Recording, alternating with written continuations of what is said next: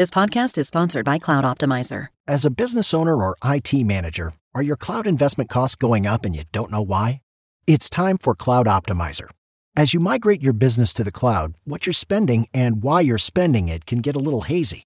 But Cloud Optimizer clears up the mystery and puts the cloud to work for you. Cloud Optimizer starts by analyzing usage patterns, right-sizing resources, leveraging discounts you may not be aware of, implementing automation, and much more. And by reducing unnecessary expenses and maximizing performance, Cloud Optimizer guarantees you a savings of 5 times what you spend for their service. As you utilize cloud-based services more and more, you don't have to lose sight or control of your spend. You can stay agile, streamline your costs, and optimize your performance, plus save significant money with Cloud Optimizer. Make the cloud work for you with Cloud Optimizer. Get a free assessment and find out how much you can save by going to cloudoptimizer.com. Go to cloudoptimizer.com for your free assessment. That's cloudoptimizer.com. He's here. He's here. Now, broadcasting from the underground command post, deep in the bowels of a hidden bunker, somewhere under the brick and steel of a nondescript building, we've once again made contact with our leader, Mark Levin.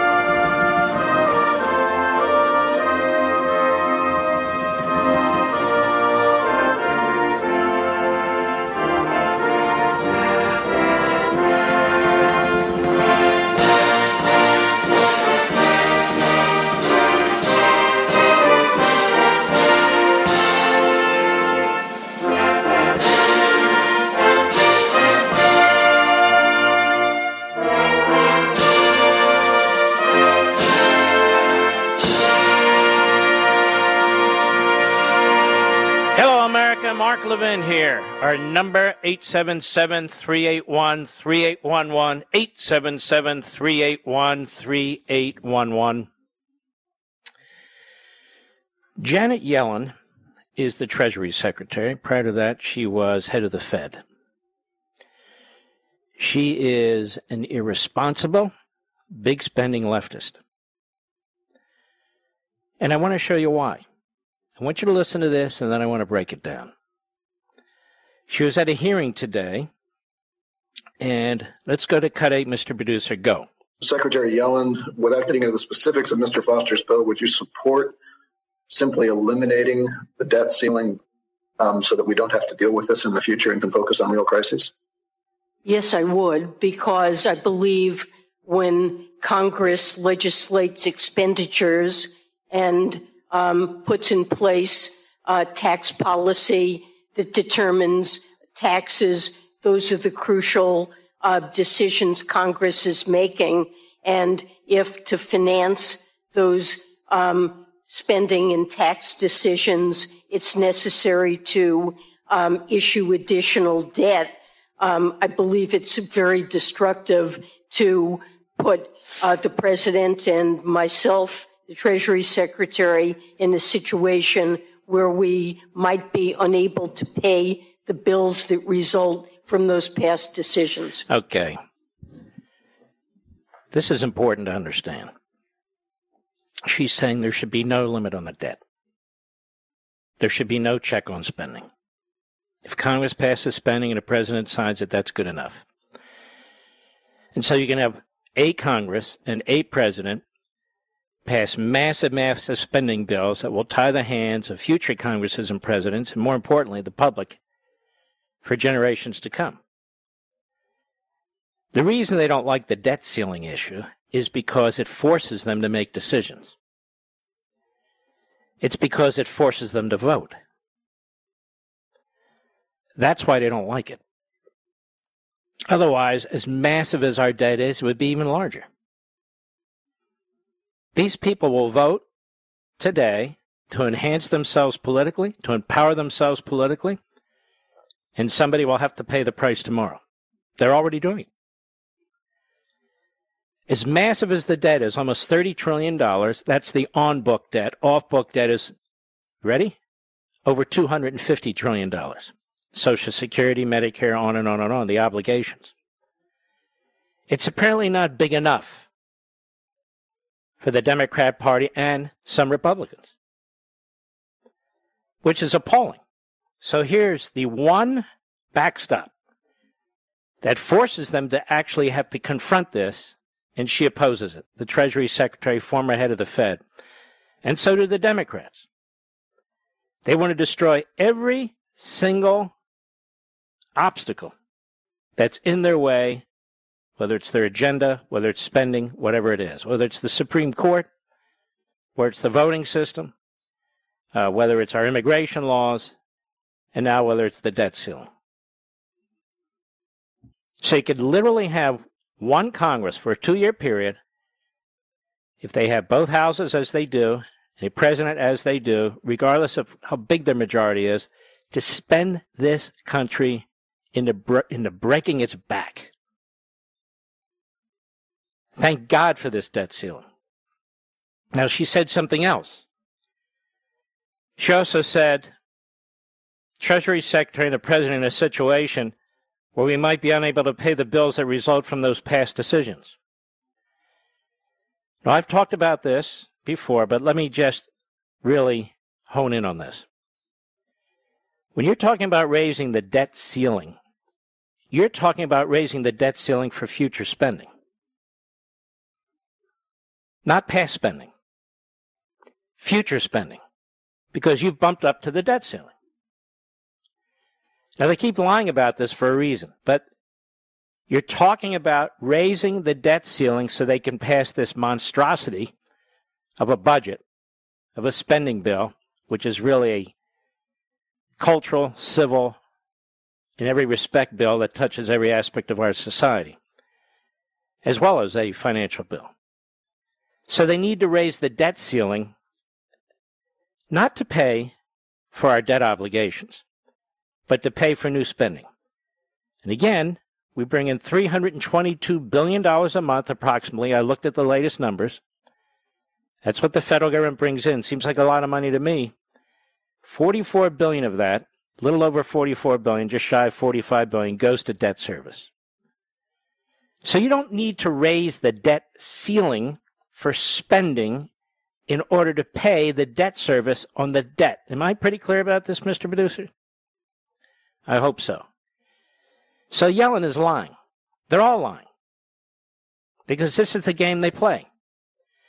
Now, in addition to this, what we know of this 2,500-page bill is that it doesn't pay for itself. They're doing things like costing out a year or 2 or 3 of a new program, when in fact they don't intend to end it in a year or 2 or 3. They intend to extend it, ad infinitum, or on and on and on. And so they're lying about it. They're lying about how they budget. They're lying about what they're going to spend. Wall Street Journal pointed this out. They're not the only ones. So number 2, not only are they lying about the debt service, they're now lying about what the program's going to actually cost. Number 3, I mentioned this yesterday and I want to underscore this. Manchin has obviously said, we now know, that he doesn't want to go above $1.5 trillion.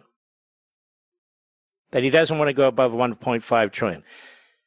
I said yesterday, I bet they take $1 trillion off or something like that, but they keep most of the substance of what it is that they want to put in place when it comes to social engineering and massively expanding the welfare state. Because in truth, they really don't care about the debt or deficit spending. And so now I just watched a news report that said they are going to come down on that number. But we have to watch what is in this thing, if we can find out what's in this thing. Because, again, they're not going to care ultimately about the debt or the deficit. They'll throw another trillion into the bucket. They don't care. There's so many bad things in this bill, apart from the hideous fiscal disaster, that it needs to be killed on that basis alone. So I'm not trying to confuse you all and so forth. What I'm trying to do is lay out the sort of thing that's taking place here. Now, the most radical elements in the Democrat Party, they keep calling them progressives. They're not progressives.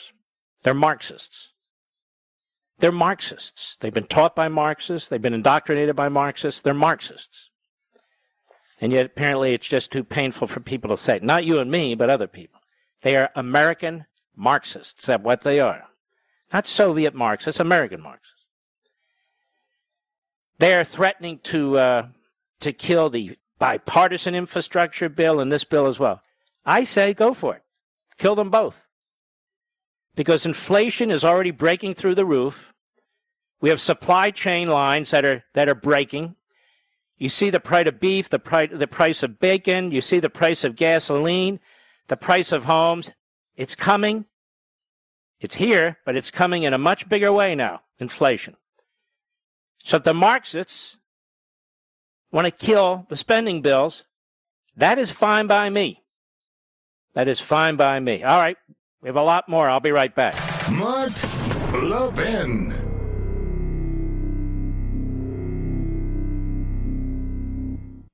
In today's digital age, where cyber threats loom larger than ever, safeguarding your personal information is paramount. So why is Congress considering a law that could put your credit card data at greater risk of being hacked and exposed to foreign networks? This Durbin-Marshall credit card bill could jeopardize your financial data, make it more susceptible to cyber intrusions. It's a controversial bill that proposes a shift in billions of dollars worth of consumer transactions to payment networks that lack the robust security measures consumers rely on. Who could possibly want that? Well, the answer? Woke corporate megastores seeking to inflate their multi-billion-dollar profit margins. The Durbin-Marshall credit card bill will undermine our safe and convenient payment systems and endanger your data security. It's time to take a stand. Visit electronicpaymentscoalition.org. Make your voice heard. Tell your senators to oppose the radical Durbin-Marshall credit card bill, paid for by the Electronic Payments Coalition.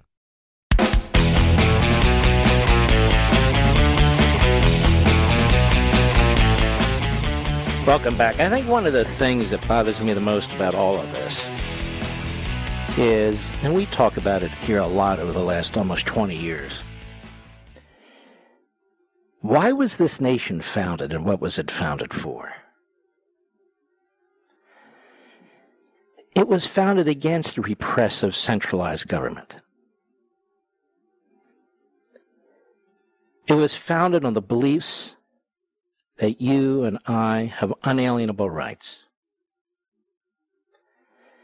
that we have a circle of liberty around us that the government may not molest or penetrate. It was very carefully designed in the Constitution after 5.5 months in Philadelphia to divide powers, to enumerate powers, to limit powers. Later, there would be a Bill of Rights to underscore the fact that we as individuals are the reason this country exists. And, of course, the 10th Amendment underscoring the fact that there is federalism in this country. The states would never have created a federal government that would crush the individual, or crush the states for that matter. Now look where we are today. Almost $30 trillion in debt. And 1 or 2 votes away from altering our society,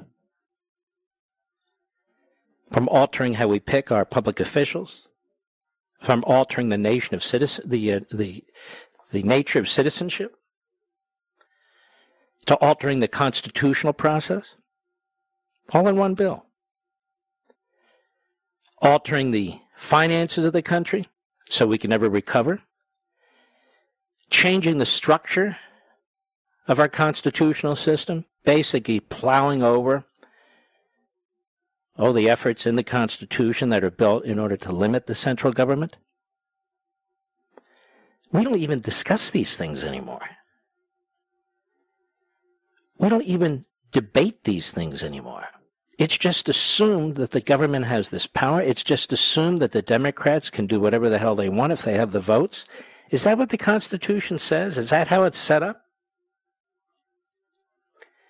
And yet you can see the diabolical nature of the Democrat Party, and they're not alone, that enough is never enough. If they got everything they wanted. Senator Markey let it out of the bag. He said some time ago, this is a first step. This is a first step. If they get every single thing they want, it's a first step. When the government becomes more powerful, you become weaker. When the government becomes bigger, you become smaller. And when they load the courts up with ideologues, which is exactly what Biden's doing right now, the Bill of Rights are fungible. Your liberty is not the number one issue. It's what the government wants to do. And who's the government? What is the government? Politicians and bureaucrats. How many bureaucrats do you know who have some say over how you live? Almost none, I'm guessing. So why should we confer power to total strangers? And who are these people? Are they particularly bright? Are they stupid? Are they ideological? Are they political? Are their decisions always angelic? Are they noble? How about the politicians? Why is it assumed that they know so much about so much? Where did they get that knowledge? They don't have that knowledge at all. Even 100 years or so ago, when the so-called progressives, a.k.a. American Marxists, established their reign, one of the reasons they wanted to take power and freedom away from you, the individual, and give it to Washington, D.C. and the government, was because they argued that experts could use science and mathematics and other means to run the country. That has even failed. We don't have experts running anything in the bureaucracy. They have a civil service. They have unions. Most of them can't get fired. They get seniority. God knows how they're hired. What makes them experts? Nothing. What makes them special and smarter than everybody in the private sector? Nothing. Getting back to basics. We never get back to basics. It's important to argue the numbers. I just did. It's important to point out what is or is not in a bill. I just did. But it's also important to explain that the nation has changed. In many ways, we are extra or unconstitutional in respects to so much what goes on in our society. As an example, nobody has said, other than me, nobody has said most of what's in this bill is unconstitutional. But the Supreme Court said, I don't care what the Supreme Court said. I can read the Constitution. You can read the Constitution. I can read legislative history, but even more, I can read the Madison's notes and other original source information. This government was never intended to be this size to begin with, and now they want to massively expand it. What's the point of a constitution if it isn't honored? In so many respects, we go through the motions with the Supreme Court of the United States and the other federal courts. No justice will ever admit it, no matter which justice we would talk to, but that's a fact. It didn't happen today. It's been happening for decades. How do we get to a point where we have a 50-50 Senate and a vice president who can vote, and they have a 3 or 4 vote lead in the House, and you can fundamentally alter our republic? The Constitution provides no avenue for that. I'll be right back.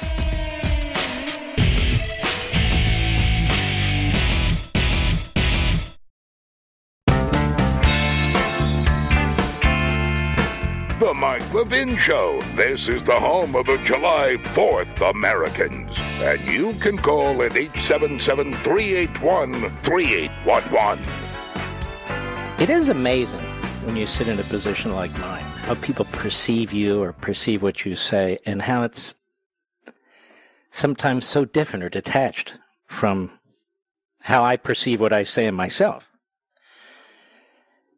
My hits on Hannity, even some of my opening monologues on my Sunday show on Fox, on Levin TV, and behind this microphone, I've pointed out over and over and over again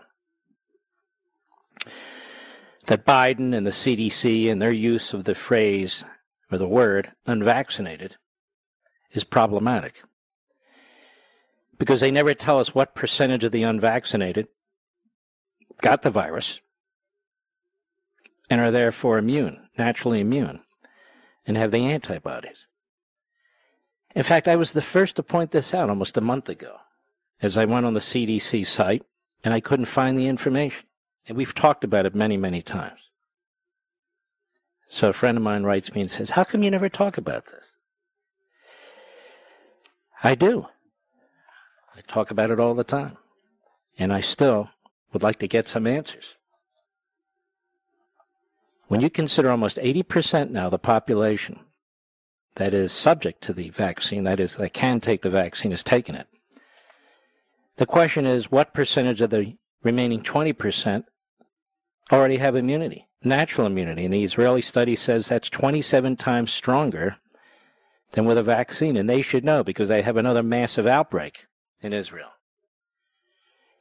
But this isn't some backbencher country coming up with a study. This is a serious country. And they're pointing out that this herd immunity issue is a big deal. And it really is. So when you take the fact that there's upwards of 80% of the people have been vaccinated, and a significant percentage of the people have gotten this virus and have immunity, well, what are we really talking about here? That requires you to fire nurses, fire teachers, fire employees.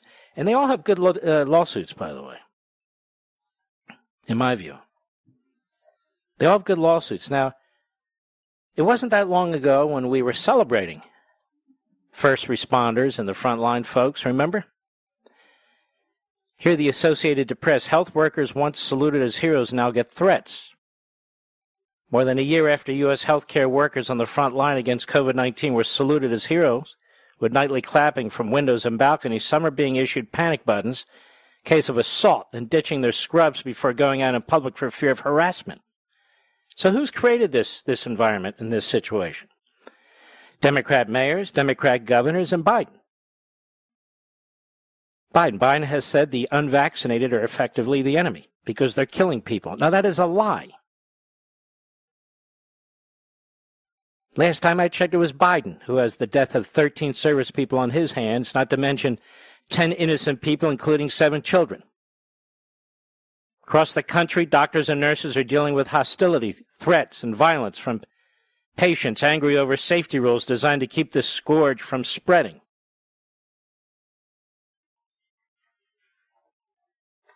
Cox Medical Center, Branson in Missouri, started giving panic buttons to up to 400 nurses and other employees after assaults per year tripled.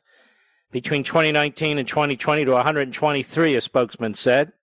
One nurse had to get her shoulder x-rayed after an attack. It's almost as if the Democrats and Biden and the rest of them, they've created their own thugs. Like so many autocracies. There's the enemy. Go get them. I'm sure Liz Cheney is going to want to start a commission to look into this. But I'm quite serious about it. And the teachers' unions have done a piss-poor job of representing their members, too. The AFT and the NEA. A lousy job. They're not following the science anymore, ladies and gentlemen. They're not following the science. And I might add, the science has been very confounding. It's moved over here and it's moved over there and over here. They couldn't even get the math straight for some period of time. And then they would say things that are so absurd that all of us knew were absurd. Wear a mask inside your own home. Wear a double mask and eye protection. This is Fauci. Seriously? And then the politicization of this entire thing. Trying to attack Donald Trump. But you see, most corporatists are cowards or they're leftists. Most corporatists now come out of this education quagmire in order to work their way up the ladder. They take one ideological point of view. It's not only easier, more and more they believe it. So the American corporation is not what it used to be. And let me just make a suggestion to you nurses, to you medical assistants, doctors, teachers, and others. Pull your resources together and bring class action suits. And of course, there's no discussion about the number of people who will, again, not get the kind of medical care they need, or who won't go to a hospital or a doctor because the waiting list is long or what have you as a result of these firings. How many of them are going to die? How many of them are going to get sick as a result? How many of them as a result of government policy? I don't know. The CDC doesn't track that either. Remember I told you when they kept shutting down the private economy, private businesses, and so forth, that this is a righteous thing, they tell us. This is a righteous thing. What do you want? Liberty? Or do you want safety? But look at the debate over the government shutdown that wasn't. Look how that's front and center. And they have to do everything humanly possible to make sure the government stays open. And we're talking about 17% of the government, really. Paul Ryan, when he used to come on this show, pointed out that 83% of the government remains open. But it doesn't matter. They'll threaten you and they'll talk about what services you'll lose and so forth. We have two citizens in this country. Citizens who work for the government and get benefits from the government, and citizens who don't work for the government and get few benefits from the government. Two types of citizens in this country. And the latter is shown no respect whatsoever. You're successful, then the government should beat the hell out of you. Take your property, take your money, you don't need that much. Politicians want to take your money and give it to their constituents, want to give it to their voters. Yeah. We have massive media organizations in this country. Billions and billions of dollars in resources. Hundreds and hundreds of employees. I want to ask you a question. Which one of those news organizations have put on the screen for you the long list of stuff that's in this bill? Maybe a little, but nothing comprehensive, none of them. Is it because they don't know? Is it because they don't want to tell you? It's because they're corrupt. They've picked a side. They're rooting for Biden. They're rooting for the Democrats. They're rooting for American Marxism. That's who they are. That's what they are. Doesn't matter what's in the bill. What matters is who's for it and who's against it. And yet it does matter what's in this bill. As I just said, is it constitutional? That discussion will never be had. Does it violate your individual liberty? That discussion will never be had. Does it violate your private property rights? That discussion will never be had. Hey, look, don't you care about the children? I heard Pelosi say this today. This bill really is for women and the children. Women and the children? Well, about the children, you're going to bankrupt the children and the grandchildren. You're going to bankrupt generations yet born, wealth yet created. Not for children. Parents wouldn't do this to their own children, would they? They wouldn't do it to their own grandchildren, would they? And yet, as a collective, we seem to lose our minds. We seem to lose our way. Most of us would die to protect our children and do anything else we could do to make sure they're not impoverished and so forth and so on. And yet, when we make decisions or sort of a collective ideology about this, it's go ahead, spend till your heart desires. Do whatever you need to do. Spend, spend, spend, spend. And yet it's our flesh and blood. That's why when I look at this Jayapal, the head of the progressive wing, a.k.a. the Marxist wing of the Democrat Party, and they keep making demands, or I look at some punk like AOC, or anti-Semites like Omar and Tlaib, They want to destroy our country. They have no attachment to this country. They want to destroy the future for our children and grandchildren. Who are these bastards who get to make these decisions about all of us and our progeny? I'll be right back. Mark Levin.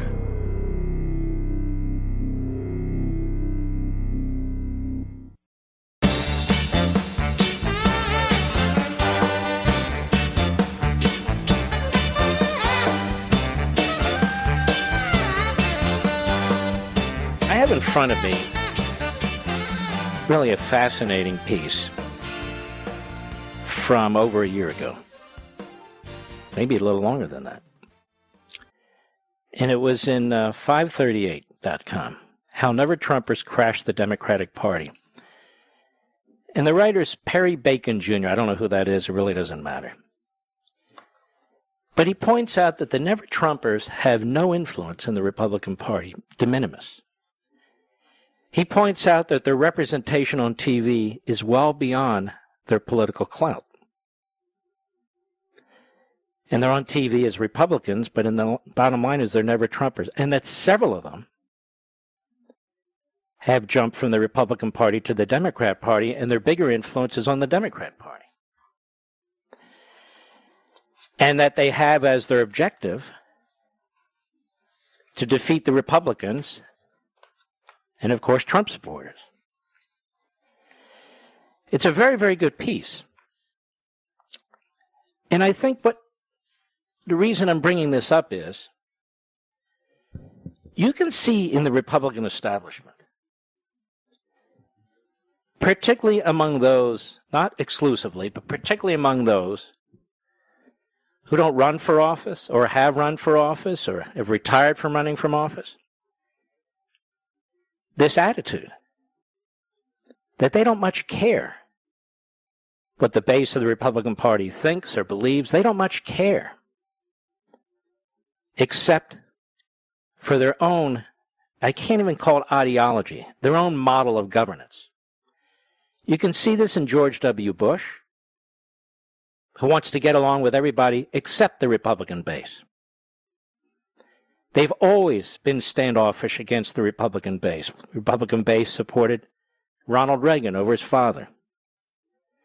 And there are other examples. The Republican base, the conservative base, supported Donald Trump over his brother. You can see it with Dick Cheney, unfortunately. But unfortunately, it's true. Most of these people, or their parents or so forth, grew out of the Nixon era and the Ford White House. You can see some of it with Mitch McConnell, who worked for the Ford administration. He never supported Reagan in the primaries in 76 or 80. I note that. Most people don't. You can also see it in some of the writers and even some of the establishment so-called conservative sites. They're much more comfortable with what was than what is. And yet we are under this horrific assault by the American Marxism movements. And they still are myopically obsessed with proving themselves right. And yet they have no popular support. None. None whatsoever. And yet their numbers really exceed their influence and exceed their reach on cable TV, on other platforms, and so forth. It's true. Now, I am adding to what the gentleman wrote, but it is true.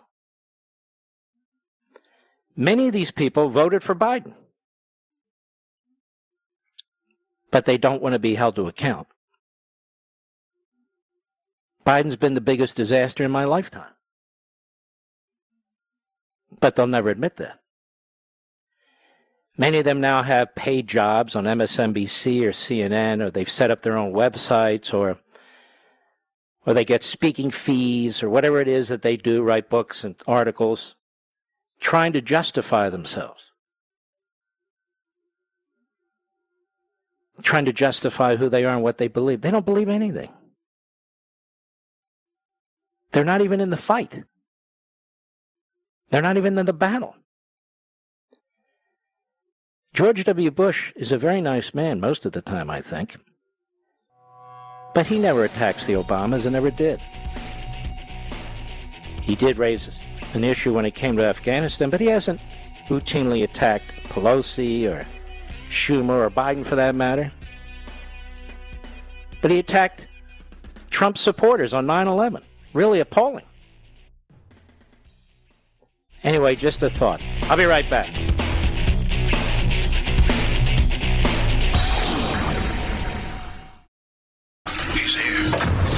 He's here. Now, broadcasting from the underground command post, deep in the bowels of a hidden bunker, somewhere under the brick and steel of a nondescript building, we've once again made contact with our leader, Mark Levin.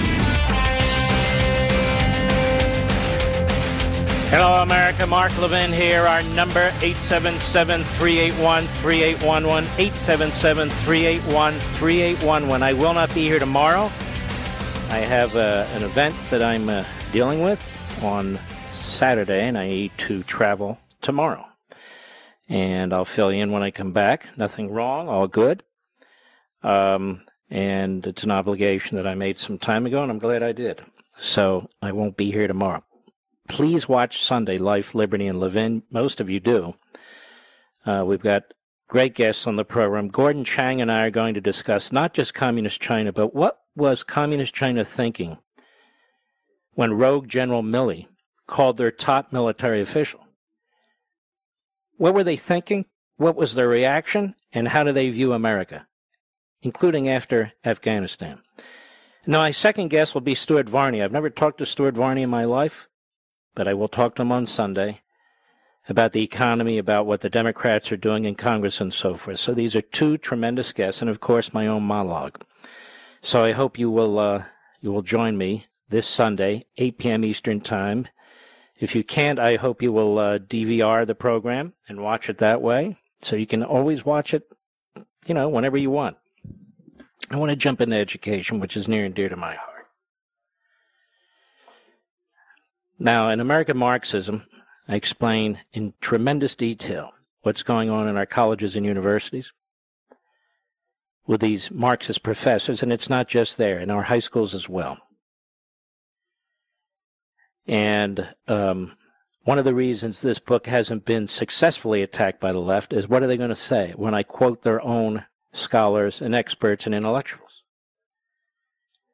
And about how they're scheming and say they're strategizing to advance their agenda, how they're promoting mobs, hate, how they're promoting riots. Yes, all of these things. And probably most people thought, well, at least when it comes to the government schools, elementary, secondary, and so forth, at least they're not there, but they are there. The NEA and the AFT are radical organizations. They are political, partisan organizations. And so, when Terry McAuliffe, the bagman for the Clintons, wants to be governor again of Virginia, talks about really parents don't get to decide what goes on in classrooms, he really let the cat out of the bag. The educational bureaucrats and unions hate parents. They set up these things like PTAs and PTOs where they try and indoctrinate a handful of parents, get them to do things like, arts and crafts projects or raise money for this or that, but no substantive role in how these schools are run. School boards hate the citizenry because most school boards, if they're not outright leftists who are elected, these school board members get sucked into the system. How do I know? I was a school board member when I was in law school outside of Philadelphia. And there were only two of us who ever stood up to the unions or the educational bureaucrats. A fellow by the name of Bob Selleck, who's a buddy of mine, and me. And he was 27 and I was 20, the two young guys on the board. And I saw how the other board members, even the Republicans, got pulled into the system and were devoured by it. And this is what goes on In school district after school district in this country, I think there's about 14,000 school systems. It's highly political. And the left runs these schools. So you have a candidate now for governor of Virginia who says parents don't get to make these decisions about their students. All you get to do is pay massive confiscatory property taxes, like all of us do, whether you have kids in school or not. And you leave it to the Democrats, because that's what the NEA and the AFT are all about. You leave it to the Democrats. You leave it to sycophants on school boards. You leave it to the so-called administrators who are rollovers. And your kid, to hell with your kid. And the Secretary of Education essentially said the same thing at a hearing today. Listen to this. Cut 13, go. Do you think parents should be in charge of their child's education as the primary stakeholder? I believe parents are important stakeholders, but I also believe educators have a role in determining educational programming. And I think that's going to be a little out of focus, what I think you're going to find across all elements of education. Since they pay the bills, they raise the kids, they probably need to be the primary spokespeople for their own kids' good education. This is how you're viewed, America. This is how you're viewed. Now, this is going to be a little graphic. A father at a Loudoun County School Board meeting on Tuesday who lists several issues in the schools. And look, I'm a resident of Loudoun County. I've been a resident here almost 20 years. My kids went to these schools, and they never had to deal with this, ever. The Democrats took over the school board. They took over the supervisors board. And everything's gone to hell since. And they are radical. They are radical. I want you to listen to this father at the Loudoun County School Board. And you know, even though Loudoun County and Fairfax County, Virginia are ground zero, there's ground zeros all over this country. Cut 14, go.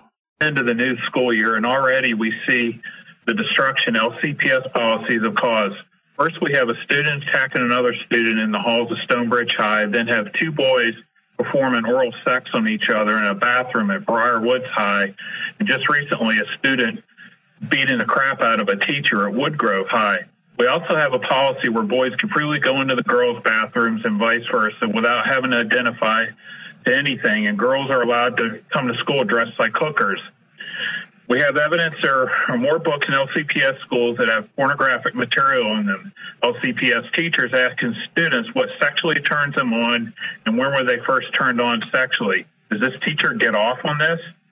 We have multiple lawsuits against LCPS, one that's starting to brew over Brenda Sheridan harassing a parent over a $2 mask. I guess in her analytical experience, she thought it was cheaper to be sued than let someone speak for 1 minute and leave. Nice job, Brainbox.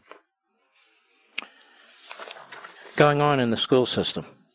Here's a mother who was at the board meeting, a Loudoun County School Board meeting. Let's see. Cut 15.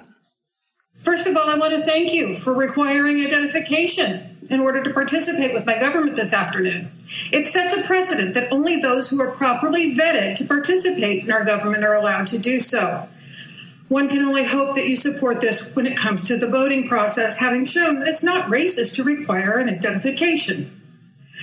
I hear from parents every day that thank me for standing up for them because they're afraid that if they say something, they too will be blacklisted. I speak with teachers who are afraid to teach for fear of teaching actual history, math that isn't racist, or God forbid being instructed to teach the use of dental dams in health and FLE. How do you expect them to stay the course? How many will leave or retire just to get away from your twisted logic? I implore that you focus on the foundations of education. Math that teaches critical thinking skills is not racist. Reading books that show them anything is possible, not that any gender is possible. And I will paint with a broad brush. This isn't happening in just a few counties. It's happening across America. The NEA and the AFT are like Politburos. And they put out the word, and they all network one union with the next. The educational system in America isn't being destroyed. It has been destroyed. It's been destroyed in our universities and colleges. And it is, as you can see now, been destroyed in our government school systems.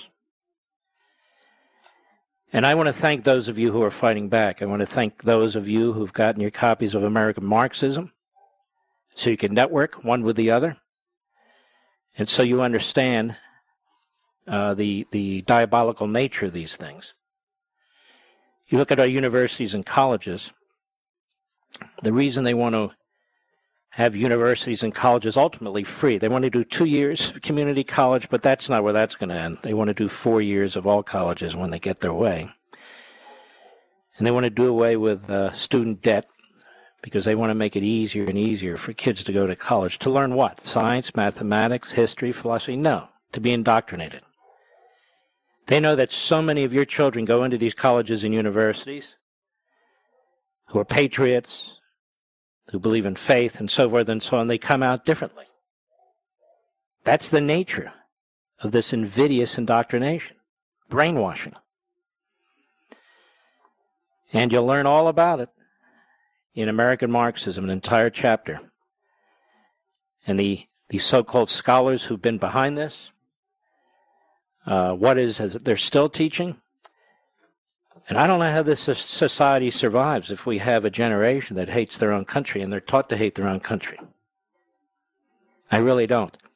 And that's why it's been so important that so many of you have jumped in with American Marxism, are talking about it with your neighbors and friends, or even sharing copies with them. This is very, very important. I can't think. Can you think of another national figure who has tried to pull together the history, the scholarship, and the activism in one place? Can you think of another? I can't.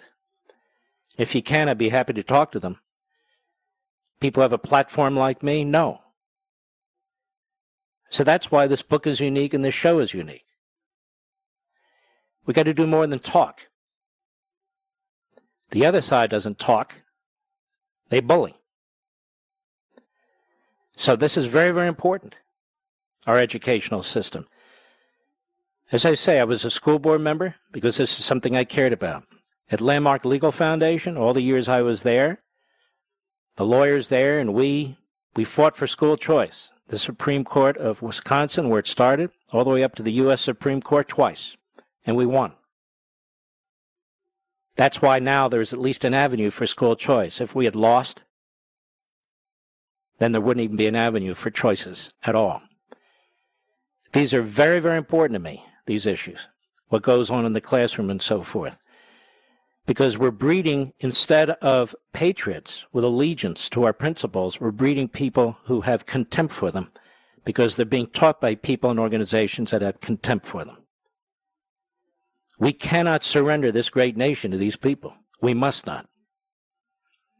And in every town, every village, every county, those of you who are standing up, those of you who are passing the word, I want to thank you because I know you're out there. We know you're out there by the tens of thousands. And I certainly hope, and we'll see, if the people of Virginia elect Terry McAuliffe or this gentleman by the name of Youngkin, who seems quite good to me. Because Terry McAuliffe is your quintessential bagman, fraudster, and sellout artist. He just cares about power. He likes to be the governor. And so he trashes the cops. He coddles the criminals. He embraces the teachers' union. He spits on the parents. And he does all those things you'd expect a clown like him to do. The question is whether the people of Virginia want their liberty, want their schools, or if they've given up. We'll find out. I'll be right back. Mark Levin.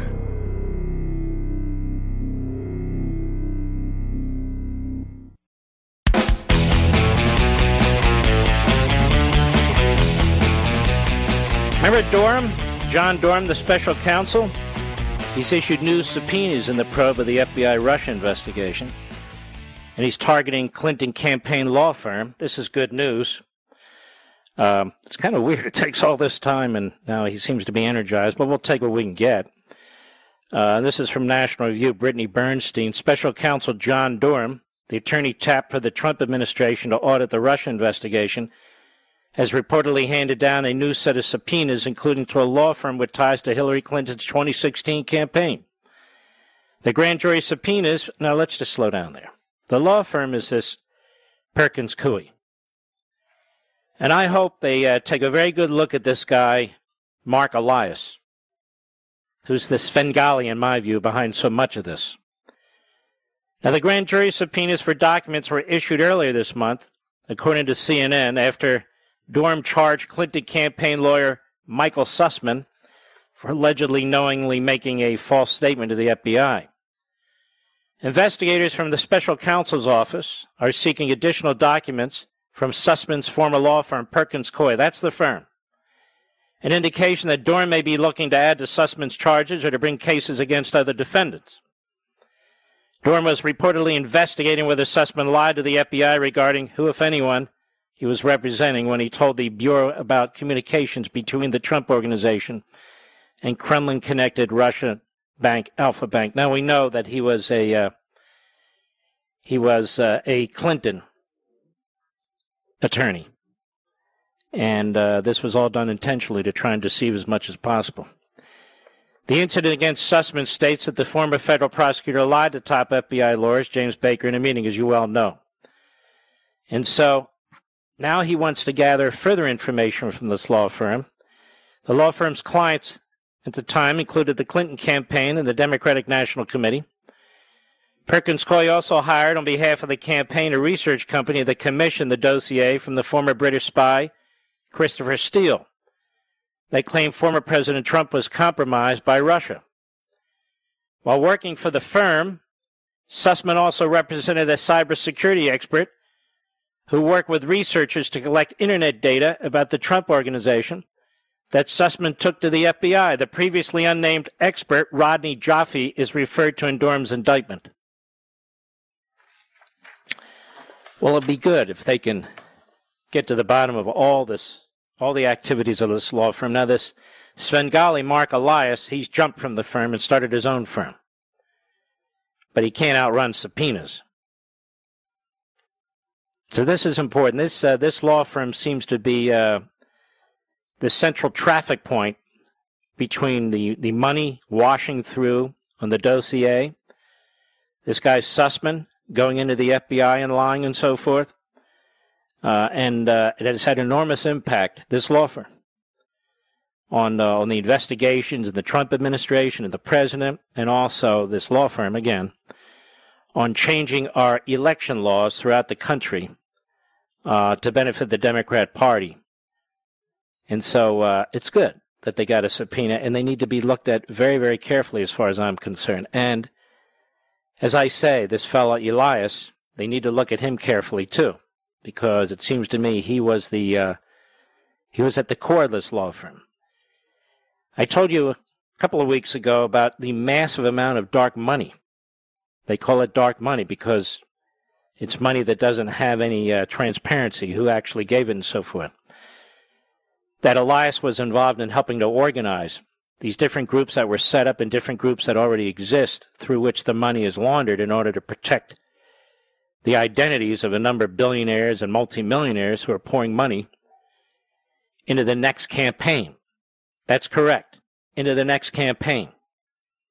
So I hope Durham will also look at Elias and this octopus-like a variety of groups and so forth for the dark money that's been flowing through. You wonder, all these lawyers, all the litigation, all the change in rules that took place in the 2020 election. Well, the vast majority of it is a result of that firm and that lawyer. I'll be right back.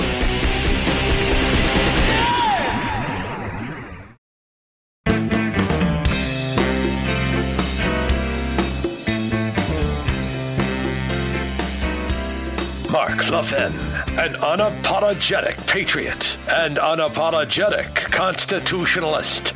You can reach him at 877-381-3811. So you can see the incremental nature of tyranny here. It's happening to nurses and police and others when it comes to mandates. You can see the incremental tyranny. People are being fired. Almost 80% of the people in this country who can be vaccinated have been vaccinated. The other 20%, we do not know what percentage of them have natural immunity, and the government either knows or won't tell us. And it's quite remarkable. It's quite sickening, actually. Here's a piece, the Daily Wire, Biden threatening to terminate major portion of Border Patrol agents if they're not vaccinated. Now, who in the world would do this? It's been derelict already in securing the border. So just think about it. Just step back. So people are coming into this country by the hundreds of thousands, it'll soon be the millions, who are not vaccinated and have other ailments. Like I said, tuberculosis, measles, other things. Diseases we've defeated, but are now reappearing. And yet when it comes to nurses, doctors, and medical assistants, when it comes to police officers and so forth, down the line, teachers even, if they're not vaccinated, they need to be fired. Private corporations, they need to be fired.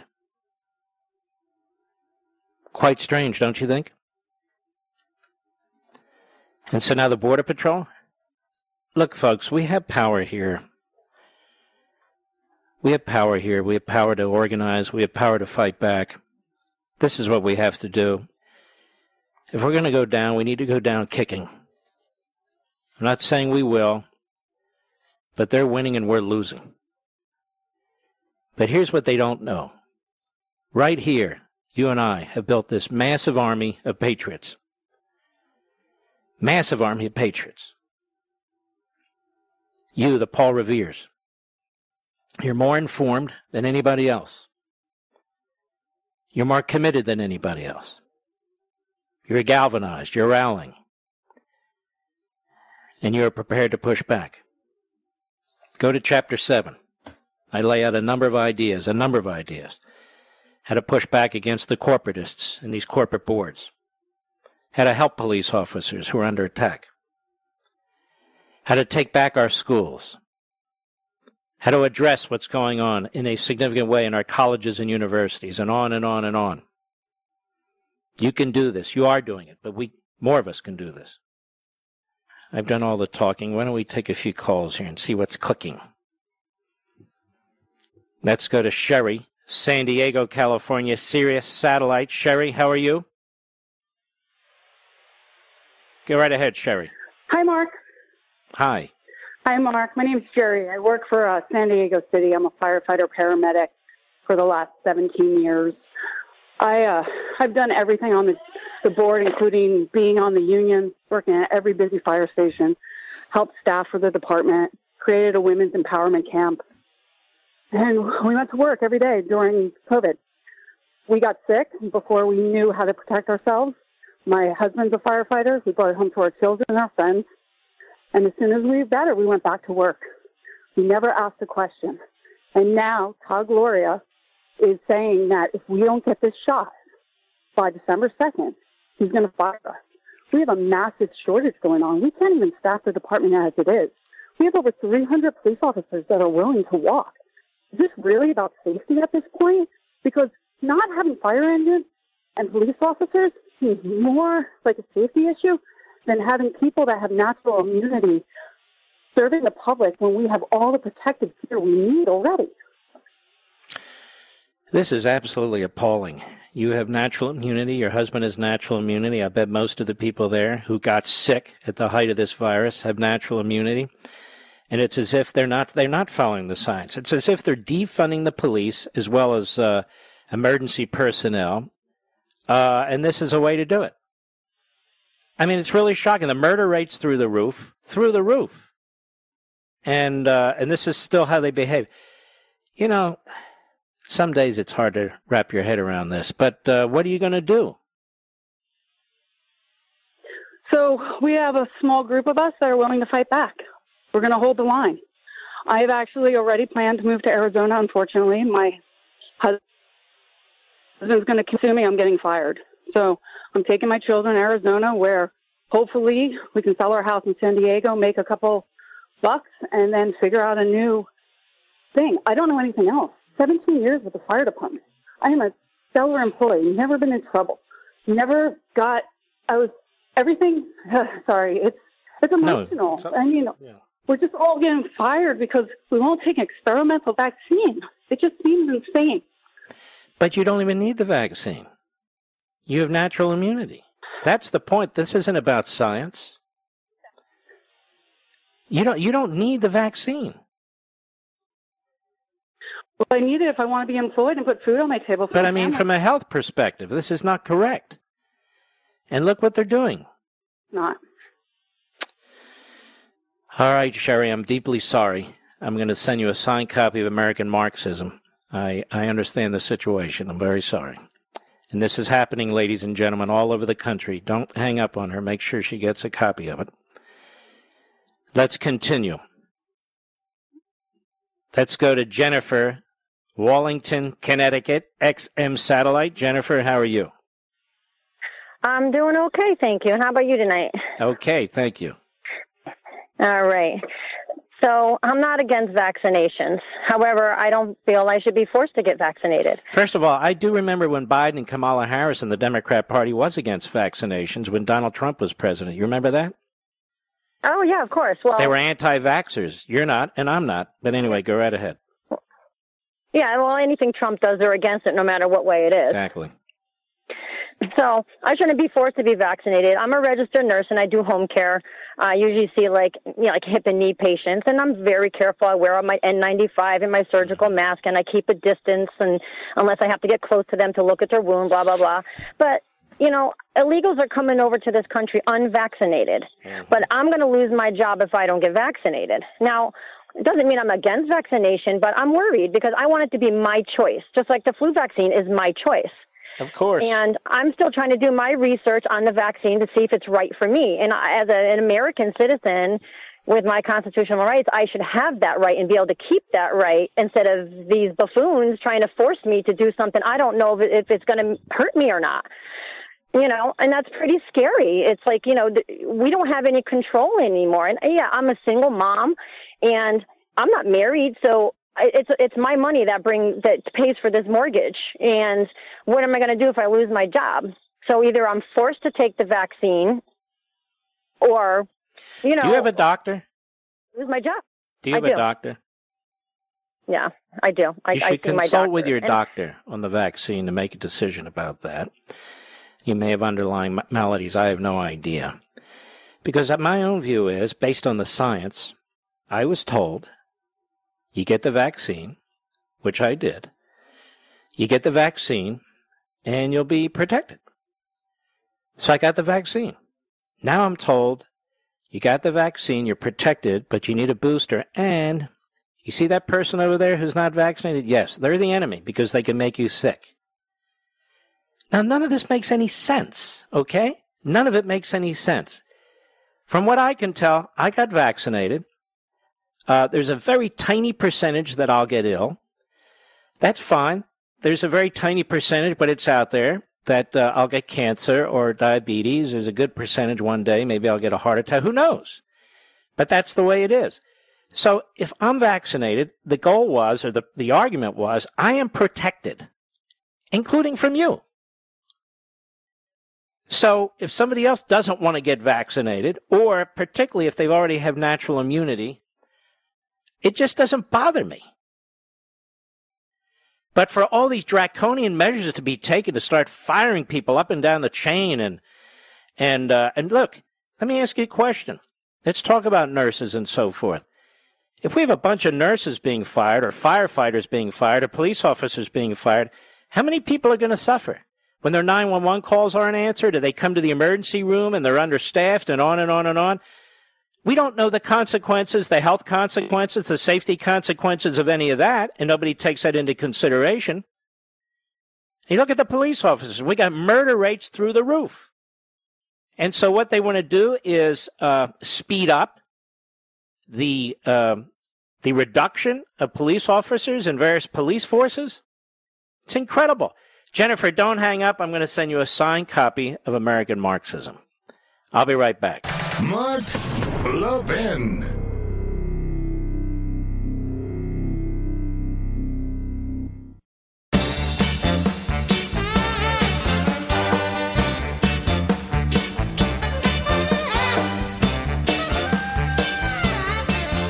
All right, let's keep rolling. Kevin, Syracuse, Kansas, XM Satellite, a trucker buddy. How are you, Kevin? Oh, well, my day, no matter how crappy the day was, it's made whenever I get to talk to the great one, right? Thank you, Kevin. That's my opinion anyway. But what do hey, I was not being facetious at all. I mean, I'm glad I got through. Mark, yes, you worked in the government, right? And you're an attorney. You worked for the Solicitor General, the Attorney General. I worked in the Reagan administration for 8 years, correct. So you know about federal rules and all this stuff. Me as a citizen, if I lie on my taxes, if I lie on any federal document, there's a little box down there underneath that says under penalty of perjury. You're right. Yep. Then why, I don't even buy the argument. I understand that politicians can lie to us. I don't think they should get to lie to us once they're elected, though. I think there should be some rule against that, a law. But how are federal employees, how can the Secretary of State, how can the Chairman of the Joint Chiefs, how can all of these people who get paid by us, who are federal employees, is there no recourse to fire outright lying, provable lying, demonstrable lying? There isn't. There isn't. There really isn't. So you're telling that is how the relationship... Well, if you know one, let me know. I'm telling you this. The problem is the voters. If you vote for liars, you get liars. And that is a huge problem because the Democrat... Look, let's be honest. In order to advance this American Marxism agenda, you have to lie. You have to lie about everything. You have to lie about American history. You have to lie about where you're going to take this country. You just have to lie. You're a liar. And if you're saying, is there some law or something when politicians or these officials lie? No, there isn't. And the check on them is supposed to be us. But the problem with us is, as time goes on, we might be outnumbered. That's the problem. You're watching the collapse of the society. That's what we're trying to fight against right now. And no law is going to fix it. Because who's going to enforce the law? The Attorney General? The Attorney General is one of them. See what I'm saying? Oh, I understand totally. I think we're screwed. How do we fix it? Even voting, because when they tell the lie, Mark, if their lie is successful, enough people believe it, whatever they're trying to enact gets enacted. Where's the recourse for me? Well, I don't know. Have you gotten involved in any of these efforts that people are trying to pull together in the various communities and so forth, whether it's Convention of States or whether it's Tea Party movement or whether it's suggestions I make at the back of the book and so forth? That's what it's going to take because people aren't going to just do it for other people. We all have to do it for ourselves and together. See what I'm saying? I can't find the people. Everybody is about the Constitution until it's time to do constitutional things. All right, but I'm saying every one of us has to participate in this battle. So what I'm going to do, Kevin, is I'm going to send you a signed copy of my book. I want you to look at Chapter 7 and see if there's something in there you can do. I know there is. See if there's something in there you can do in others. I share your frustration. I can hear it. But we don't have any magicians or wizards who are going to come down and just snap their fingers or wave their magic wands and suddenly liars are going to be thrown out on the street. It's not going to work that way.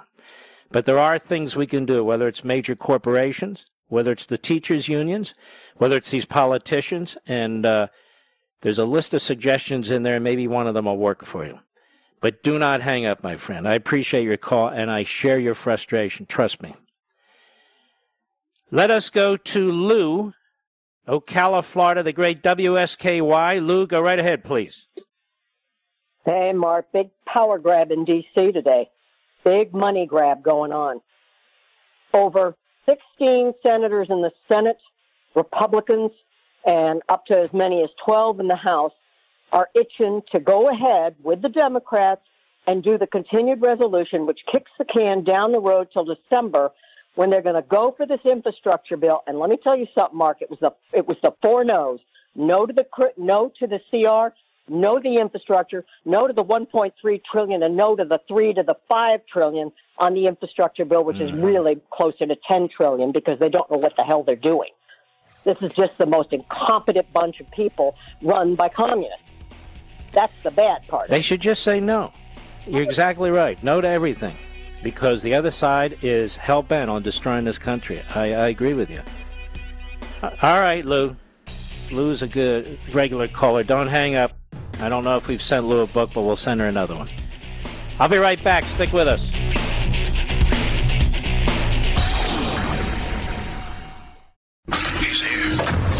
He's here. Now, broadcasting from the underground command post, deep in the bowels of a hidden bunker, somewhere under the brick and steel of a nondescript building, we've once again made contact with our leader, Mark Levin. Hello, America. Mark Levin here. Our number, 877-381-3811, 877-381-3811. Teachers call angry parents terrorists. Daily Mail. School officials beg Biden to send in the FBI to protect them from, quote, extremist parents. Angry over vaccine and mask mandates and say it should be treated as domestic terrorism. The National School Boards Association urged the president in a letter Wednesday to mobilize federal agents to protect them from protesting parents. National School Board Association President Viola Garcia and interim executive director and CEO Chip Slavin penned the complaint. The correspondence states that outbursts from extremist parents irate over vaccine and mask mandates should be treated as domestic terrorism. The letter to the U.S. President requests immediate assistance for school staffers and board members who they say are under immediate threat. It's amazing how Black Lives Matter and Antifa groups like that never have to deal with letters like this. In fact, they're embraced. And the complaint signed by the individuals I mentioned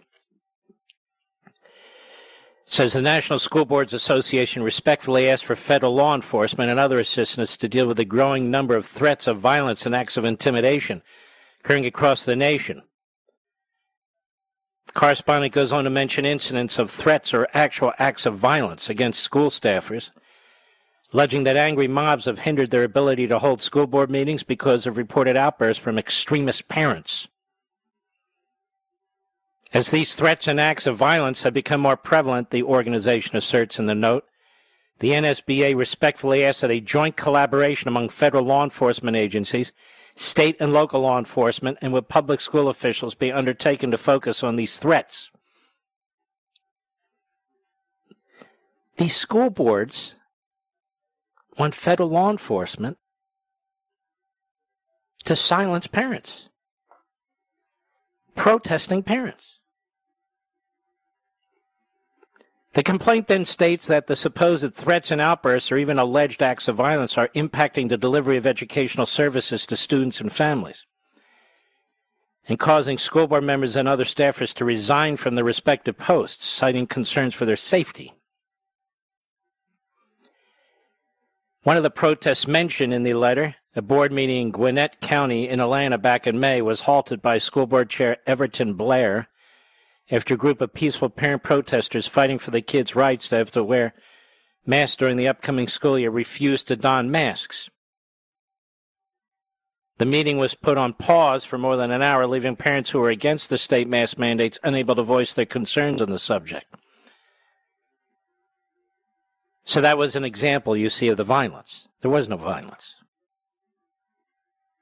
Another meeting mentioned by the organization in their letter, a school board meeting in Nevada, Clark County in August, was also spurred to a standstill after parents voiced their opposition to COVID-19 mask requirements and vaccinations.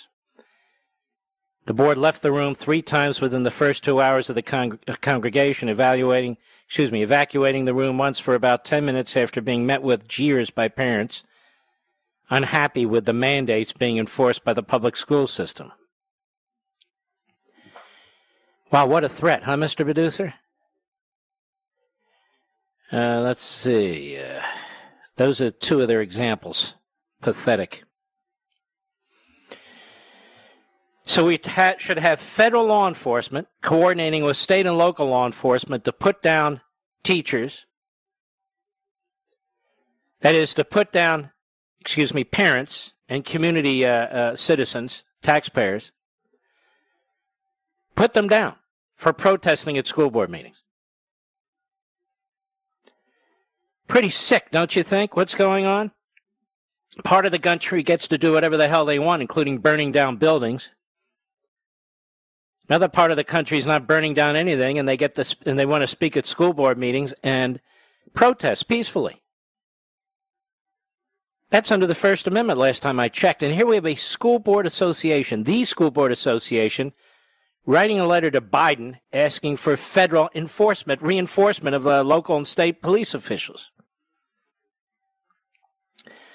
The letter goes on. There also must be safeguards in place to protect public schools and dedicated education leaders as they do their jobs. They label the outraged parents showing up at school board meetings across the country as right-winged radicals. So everybody at school board meetings protesting what's going on in the school system are right-winged radicals? As the threat grows and news of extremist hate organizations showing up at school board meetings is being reported, I've not seen that. Have you, Mr. Producer? This is a critical time for a proactive approach to deal with this difficult issue. They then ask for immediate assistance to combat these alleged instances, adding that the prospective federal intervention would be required to protect our students, school board members, educators. Folks, we pay for all of this. The schools belong to us. The teachers are our employees. Do you see how upside down this is? Because now you dare to step in and say, what are you doing to my kids? What kind of crap are you teaching them about sex and about race? We're paying you to give them a quality education, not to indoctrinate them and turn them into something like fanatics and zombies. And for this, you see, you need to be put down. The National School Boards Association. The letter then implored Biden to mobilize federal bodies to investigate, intercept, and prevent the current threats and act of violence. I haven't seen any acts of violence in this letter against our public school officials by whatever extraordinary measures necessary to ensure the safety of our children and educators. See, the parents don't believe in the safety of their own children, apparently. And then it praises Biden while pandering for the president's help, lauding the politician for his response to the coronavirus. We stand ready to work with you, they say. And then they posted their letter to their website on Wednesday, sharing a link on Twitter. And these are the school boards in America. They are basically appendages of the unions. That's what they are. And in fact, many of these school board members are union members in many towns. So they really don't oversee what's taking place. They participate in it. But you're to be treated as domestic terrorists. Federal law enforcement is supposed to come in and shut you down, regardless of the First Amendment. Now, they never do this to teachers' unions who illegally strike or do other things of some sort, right? No, they don't. So now that we have parents participating, parents protesting, parents organizing, now parents are being targeted. So today we've talked about how nurses and doctors and medical assistants are being targeted by the government. We've talked about how police officers and firefighters are being targeted by the government. And now we have the demand by the National School Boards Association to target parents of all backgrounds and kinds because they're right-winged and they're trying to disrupt the business of the school boards. We have a candidate running for governor in Virginia by the name of Terry McAuliffe, the bag man for the Clintons, saying that parents have no say in what goes on in classrooms. None. We have the Secretary of Education, who's a radical nut job. When he's questioned about this, basically takes a a non-committal position, but on the other hand, it was committal enough, where he basically said, no. And this is supposed to be government at the local level, and your kids in our school system. You folks who are peacefully assembling and peacefully protesting and exercising your First Amendment rights, keep it up. Keep it up. Do it peacefully, do it civilly, but keep it up. And I want to thank you. I'll be right back. Mark Levin.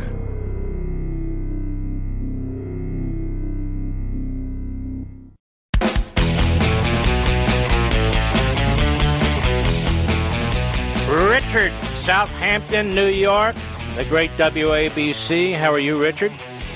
Mark, good to talk to you. Thank you.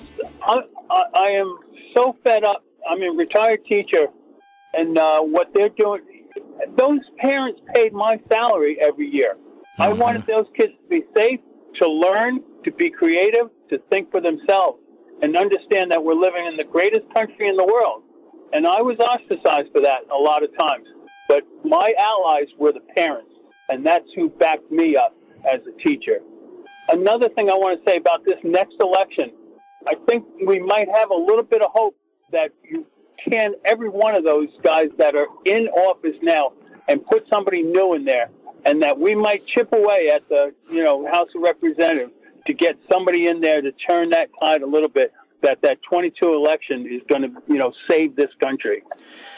Yeah, it's very, very important. What I'm not going to do what these others do. They go on TV and they say there's no way that the Democrats can win the 2022 election. Why do they talk like that? I mean, what they're going to do is in the minds of some people, they're going to say, I guess I don't have to vote. It's a fait accompli. So I don't understand people who talk that way. Do I think we're going to win? I think we have a good shot at it. But we need to overwhelm them. We need to take into the fraud factor. We have to throw out more than they even think we're capable of throwing out. Not just 20, 30, but throw out 50 of them. And so this is going to be very, very important that we do that. I heard one of the former Bush sycophants on our favorite cable station talking about what happened in 2010. Well, that individual didn't understand what happened in 2010. The rise of the Tea Party was in reaction both to George W. Bush and Barack Obama, in reaction to both of them. And I just thought it was interesting that this particular person didn't understand that. Thank you, Richard, and thank you for being, I'm sure, what was a great teacher. Don't hang up. We'll send you a signed copy of American Marxism. And we're going to keep moving here. Let's go to Mike, Westfield, New Jersey. Mike, the great WABC, go right ahead. Hey, Mark, you're a great teacher. I do appreciate it. This is really an honor, as you can imagine. I'm a little nervous. Don't be nervous. Two things. Like you, I was on the I'll try not to be. I was on the school board like you when I was younger. I was probably 22 in a small town. I watched what the teachers union were doing. In our small town, they were underpaid. As I negotiated with the teachers, I was actually looking to get them a raise. They were well underpaid from all the other school districts. What's interesting in tying this all together was the union leader, I was myself negotiated. She turns, she goes, we want dental this year and eyeglass. You just have to contribute 10 cents. I thought, that's cheap, right? I went back to the superintendent who was well-versed in negotiations. I said, they only want us to pay for 10 cents. He goes, once you open up the door, it gets worse and worse and worse. So you really have to, the same thing with this $3 to $5 trillion bill that's coming up in front of us. It's just going to keep adding up. Yeah, but let me say this. In most school districts now, dental is covered. Eyeglasses are covered. Everything's covered. You understand that, Mike? Oh, yes. It's exactly that. Everything's covered, and they still want more, basically. I went in to get glasses 8-10 months ago. And as I was waiting my turn, a young lady comes in. And by the way, there's nothing wrong with these people. I'm just saying she comes in. And she picks like 5 different glasses, the frames out and so forth and so on. And the lady said, how would you like to pay? And she said, well, I have this, whatever it was, a card or whatever. I'm with the Loudoun County Teachers Union. I thought, isn't that nice? That must be really nice. Our employees have far more insurance coverage than the people who are paying the bills. And now, if you dare to speak up at a school board meeting, you could be labeled a domestic terrorist, and we need federal law enforcement to carry you away. Something's very troubling going on here, the rise of totalitarianism and the embrace of it by various individuals, institutions, organizations, the Democrat Party. Meanwhile, Liz Cheney's still chasing January 6th. Don't hang up, Mike. We want to send you a signed copy of American Marxism, too. And I want to encourage those of you who have a copy of American Marxism, just to refresh your memories. Let me just open it to the table of contents.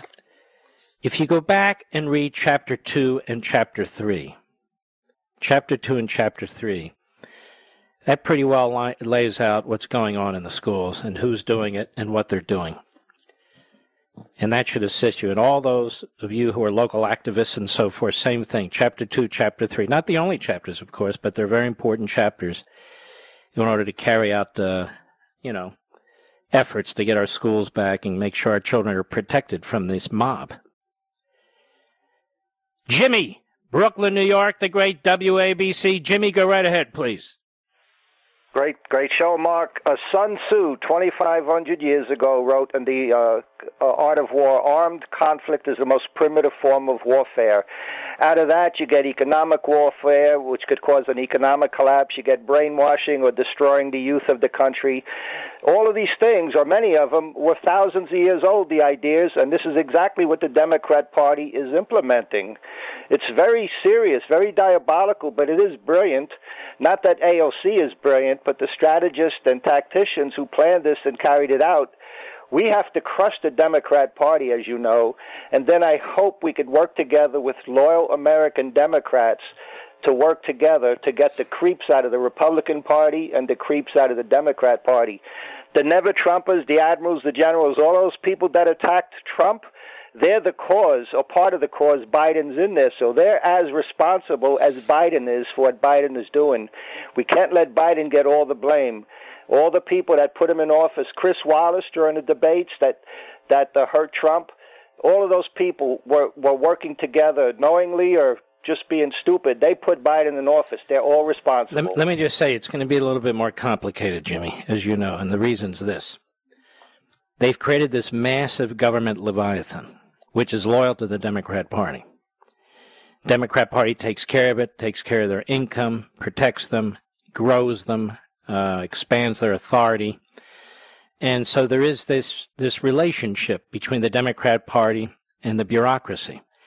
So when a Republican comes in, Reagan or Trump and so forth, and they're trying to scale back the size of government, they are sabotaged. And the saboteurs work with the media. We saw that with the FBI most recently, but it's all the time. The saboteurs leak tax returns of the President of the United States to the media. They will never do anything like this, of course, to Joe Biden, because Joe Biden's going to expand their authority and give them more resources. So the part of the problem is, even when we defeat the Democrats, there's a permanent government in place. A permanent government in place that needs to be slashed.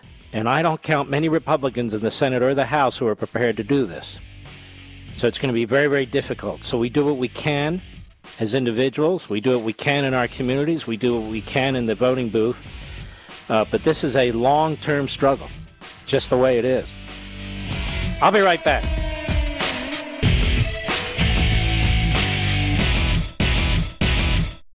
Stop supporting the liberal agenda that the other 50-plus organization has been pushing for. Join AMAC instead. AMAC.us.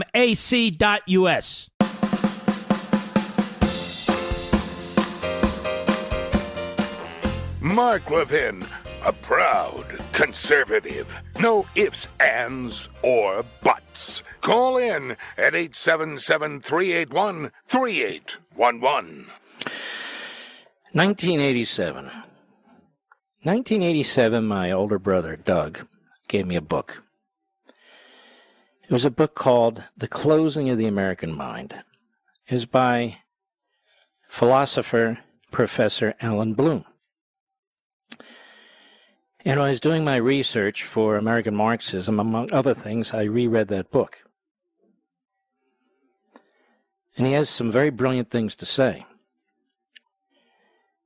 And so on page 40 to 41 of the book, I point out that he wrote that every educational system has a moral goal that it tries to attain, and that informs its curriculum. It wants to produce a certain kind of human being. This intention is more or less explicit, more or less a result of reflection. But even the neutral subjects like reading and writing and arithmetic take their place in a vision of the educated person. Democratic education wants and needs to produce men and women who are supportive of a democratic regime. And Bloom went on to warn that we have a culture in which to root education, but we have begun to undermine it. The idealism of the American founding has been explained away as mythical, selfishly motivated, and racist. So our culture has been devalued. Nobody believes that the old books do or even could contain the truth. Tradition has become superfluous. 1987. 1987. Bloom was right. More than he could have imagined. That's exactly what's happening to our schools. And so you have school boards, school administrations, and union bosses who want to determine what type of a citizen your child's going to be. And they are prepared to call in the federal authorities to prevent you from determining what kind of child your child will be. They're prepared to have you arrested. They're prepared to destroy your careers. Well, they compel you to pay your property taxes, or they'll take your homes and businesses away from you.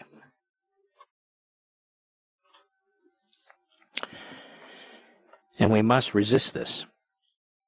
And we will resist this. This battle over our schools is the battle over the country. This is where we win or we lose. They've already taken the colleges and universities, so we need to claw back. And they're in the midst of taking the government schools. And so, if you look at Chapter 7 of the book, I deal with this rather extensively. And there's many, many things you can do, even sitting at your desk at home.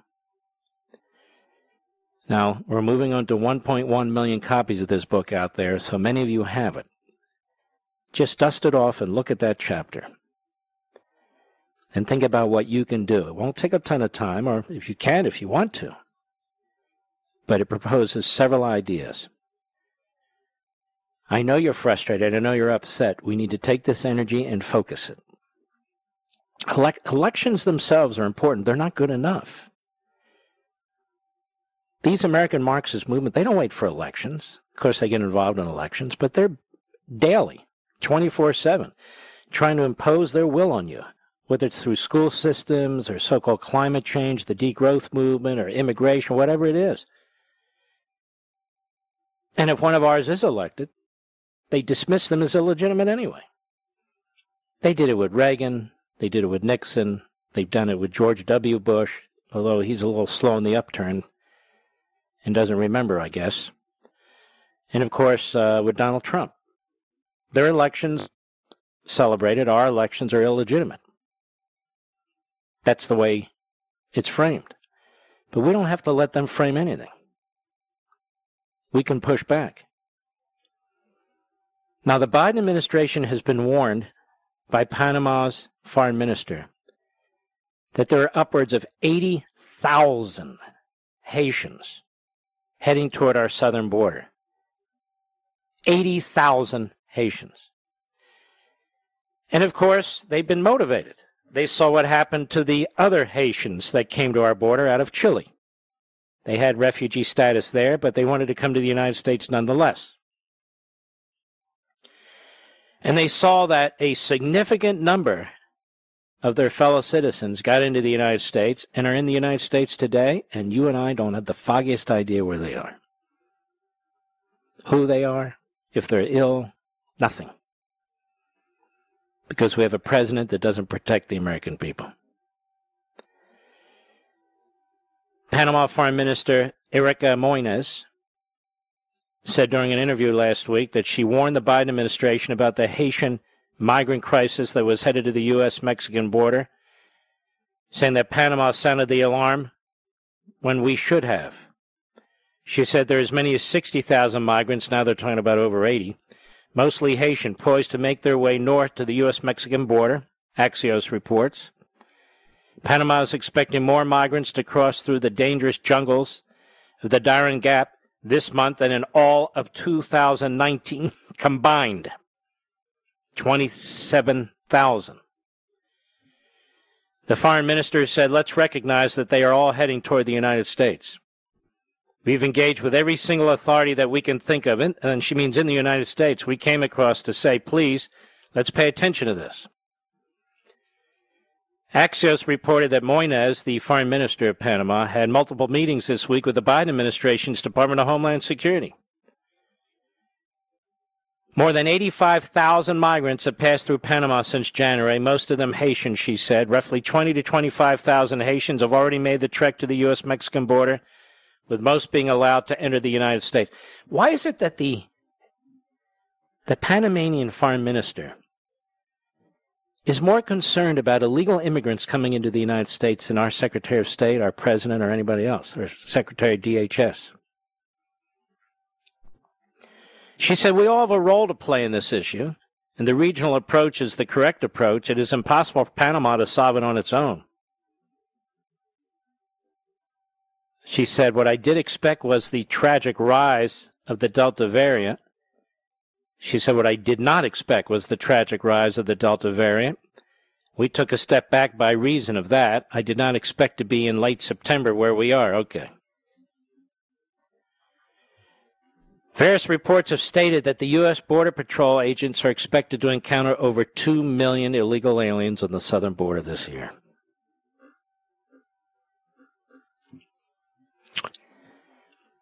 I mean, we talk about this almost every evening. Obviously, Biden and the Democrat Party is not going to do a damn thing about it. They just don't care. This is part of a design. The white nationalist fascists over at the Media Matters are perfectly happy with this. But whatever your race is, whatever your background is, and so forth, no nation can survive this. None. Even Barack Milhouse Hussein Obama understood this. Said so the other day, that it's unsustainable. But here's the thing. If you've been reading American Marxism, that's the point, isn't it? It's unsustainable. It collapses the system. You don't have to fire all the Border Patrol or ICE officials. Just collapse the system. Cloward and Piven. So of course it's unsustainable. That's why they're doing it. And notice also AOC and all the rest of the reprobates. They don't go down there and talk to the little girls who've been molested or the women who've been raped, or talk about the coyotes and the kidnappers and the drugs pouring across the border. No. Notice that. And by the way, notice this too as I'm thinking about it. Notice the consequence of the Black Lives Matter riots this summer. What are the consequences, Mr. Producer? The murder rate has gone through the roof. And mostly black people killing black people. So good job, Black Lives Matter. And good job, the Marxists in Congress and throughout the Democrat Party who attack the cops in this country. But they'll never be held to account, not by the media, because the media are part of them. I'll be right back. Mark Levin.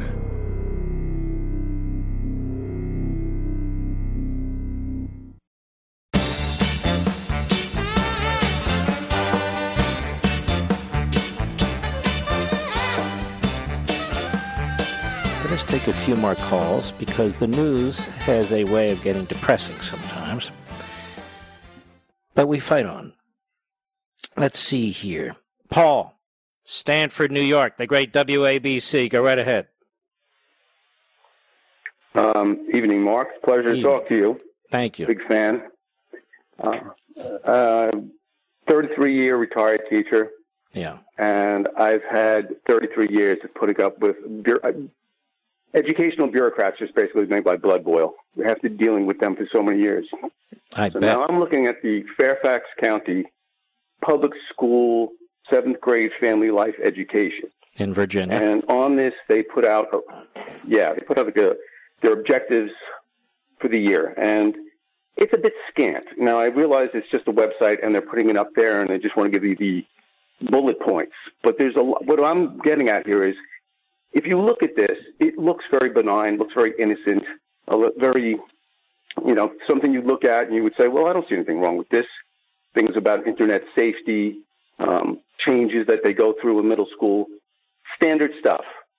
But what I'm wondering is, what aren't they showing us? Where are all the cards? These are the cards they're showing. Where's the rest of the deck? Where can this stuff get in here? How can we get access to the rest of this? I'm not a Fairfax County resident. I don't have kids in the school, so I don't know how I could do that, but I'd be curious to know. I'll tell you how you do it. You file a FOIA request. You don't have to be in-state to file a FOIA request. See what I'm saying? All right. That sounds good. In fact, I'm going to send you a signed copy of my book, too, and I want you to go to Chapter 7, and I explain how all of this can be done. So there are a lot of ways to get information, including information they don't want to give us, under state and federal law. So that's how you can do it. So don't hang up. I want to send you a signed copy of American Marxism. Ladies and gentlemen, this isn't just a book about much-needed information, what we're up against. It's also a book for activism. That's what makes this book so unique. I don't believe there's ever been a book like this. It's certainly not in recent times. That's why I tell people, get to Chapter 7. Chapter 7. Bill, Cortez, Colorado, Sirius Satellite. Bill, go right ahead, please. Yes, sir. I'm just calling to tell you about our local school board. 2 of our liberal school board members resigned after the meeting just the other night because the other school board members decided to keep critical race theory out of our schools. That's good they resigned. That's good. Yep, I thought so. We have a predominantly, Republican. Yeah. But, a lot of these elections for school board, they run as nonpartisan in some areas. And also, they lie. And they just throw, I'm for quality education, and blah, blah, blah. And they get on and they go cuckoo for coconuts or Cocoa Puffs, I guess. And that's what we have. But here in Loudoun County, where I live, it's brazen now. It's absolutely brazen that a political party can take over a town, a county, can take over a school system and just ram through its ideological agenda. And people need to push back. That's what they need to do. Thank you. Don't hang up. We want to send you a book, too. I can't send everybody a copy of American Marxism, but I can tell you this. If you get your copy and you read it, you'll understand what almost 16,000 commenters have said on Amazon, where it's 5-star. And you'll understand why there's almost 1.1 million copies of this book that have been sold in its various forms. And also why I keep urging you, if you can, to get copies for friends and neighbors and push the message out, push the message out, push the message out. It's so, so crucial. All right, let's continue. Let's go to another Bill in Iowa City, Iowa, on the Mark Levin app. Bill, how are you? I'm excellent. It's a fantastic to talk to you, Denali. Thank you. And, I come from a long line of veterans. My grandfather immigrated in 1939 from Dusseldorf, Germany, naturalized at Hickenfield, Hawaii in 1940. Wow. And he made sure his kids, my aunts, uncles, my father, were patriots and understood the Constitution. Mm-hmm. And now that my father's in Arlington... Don't get mad at me. Let's take Bill's phone number, Mr. Call Screener. I blew it on the clock. I'm sorry, Bill, but we'll call you tomorrow. Sorry, folks. We salute our armed forces, police officers, firefighters, and emergency personnel. Actually, we'll call you Monday. I won't be here tomorrow. Folks, please don't forget to get your copies of American Marxism for you, your friends, and family. And don't forget Sunday, 8 p.m. Eastern, we have a great show on life, liberty, and Levin. God bless you.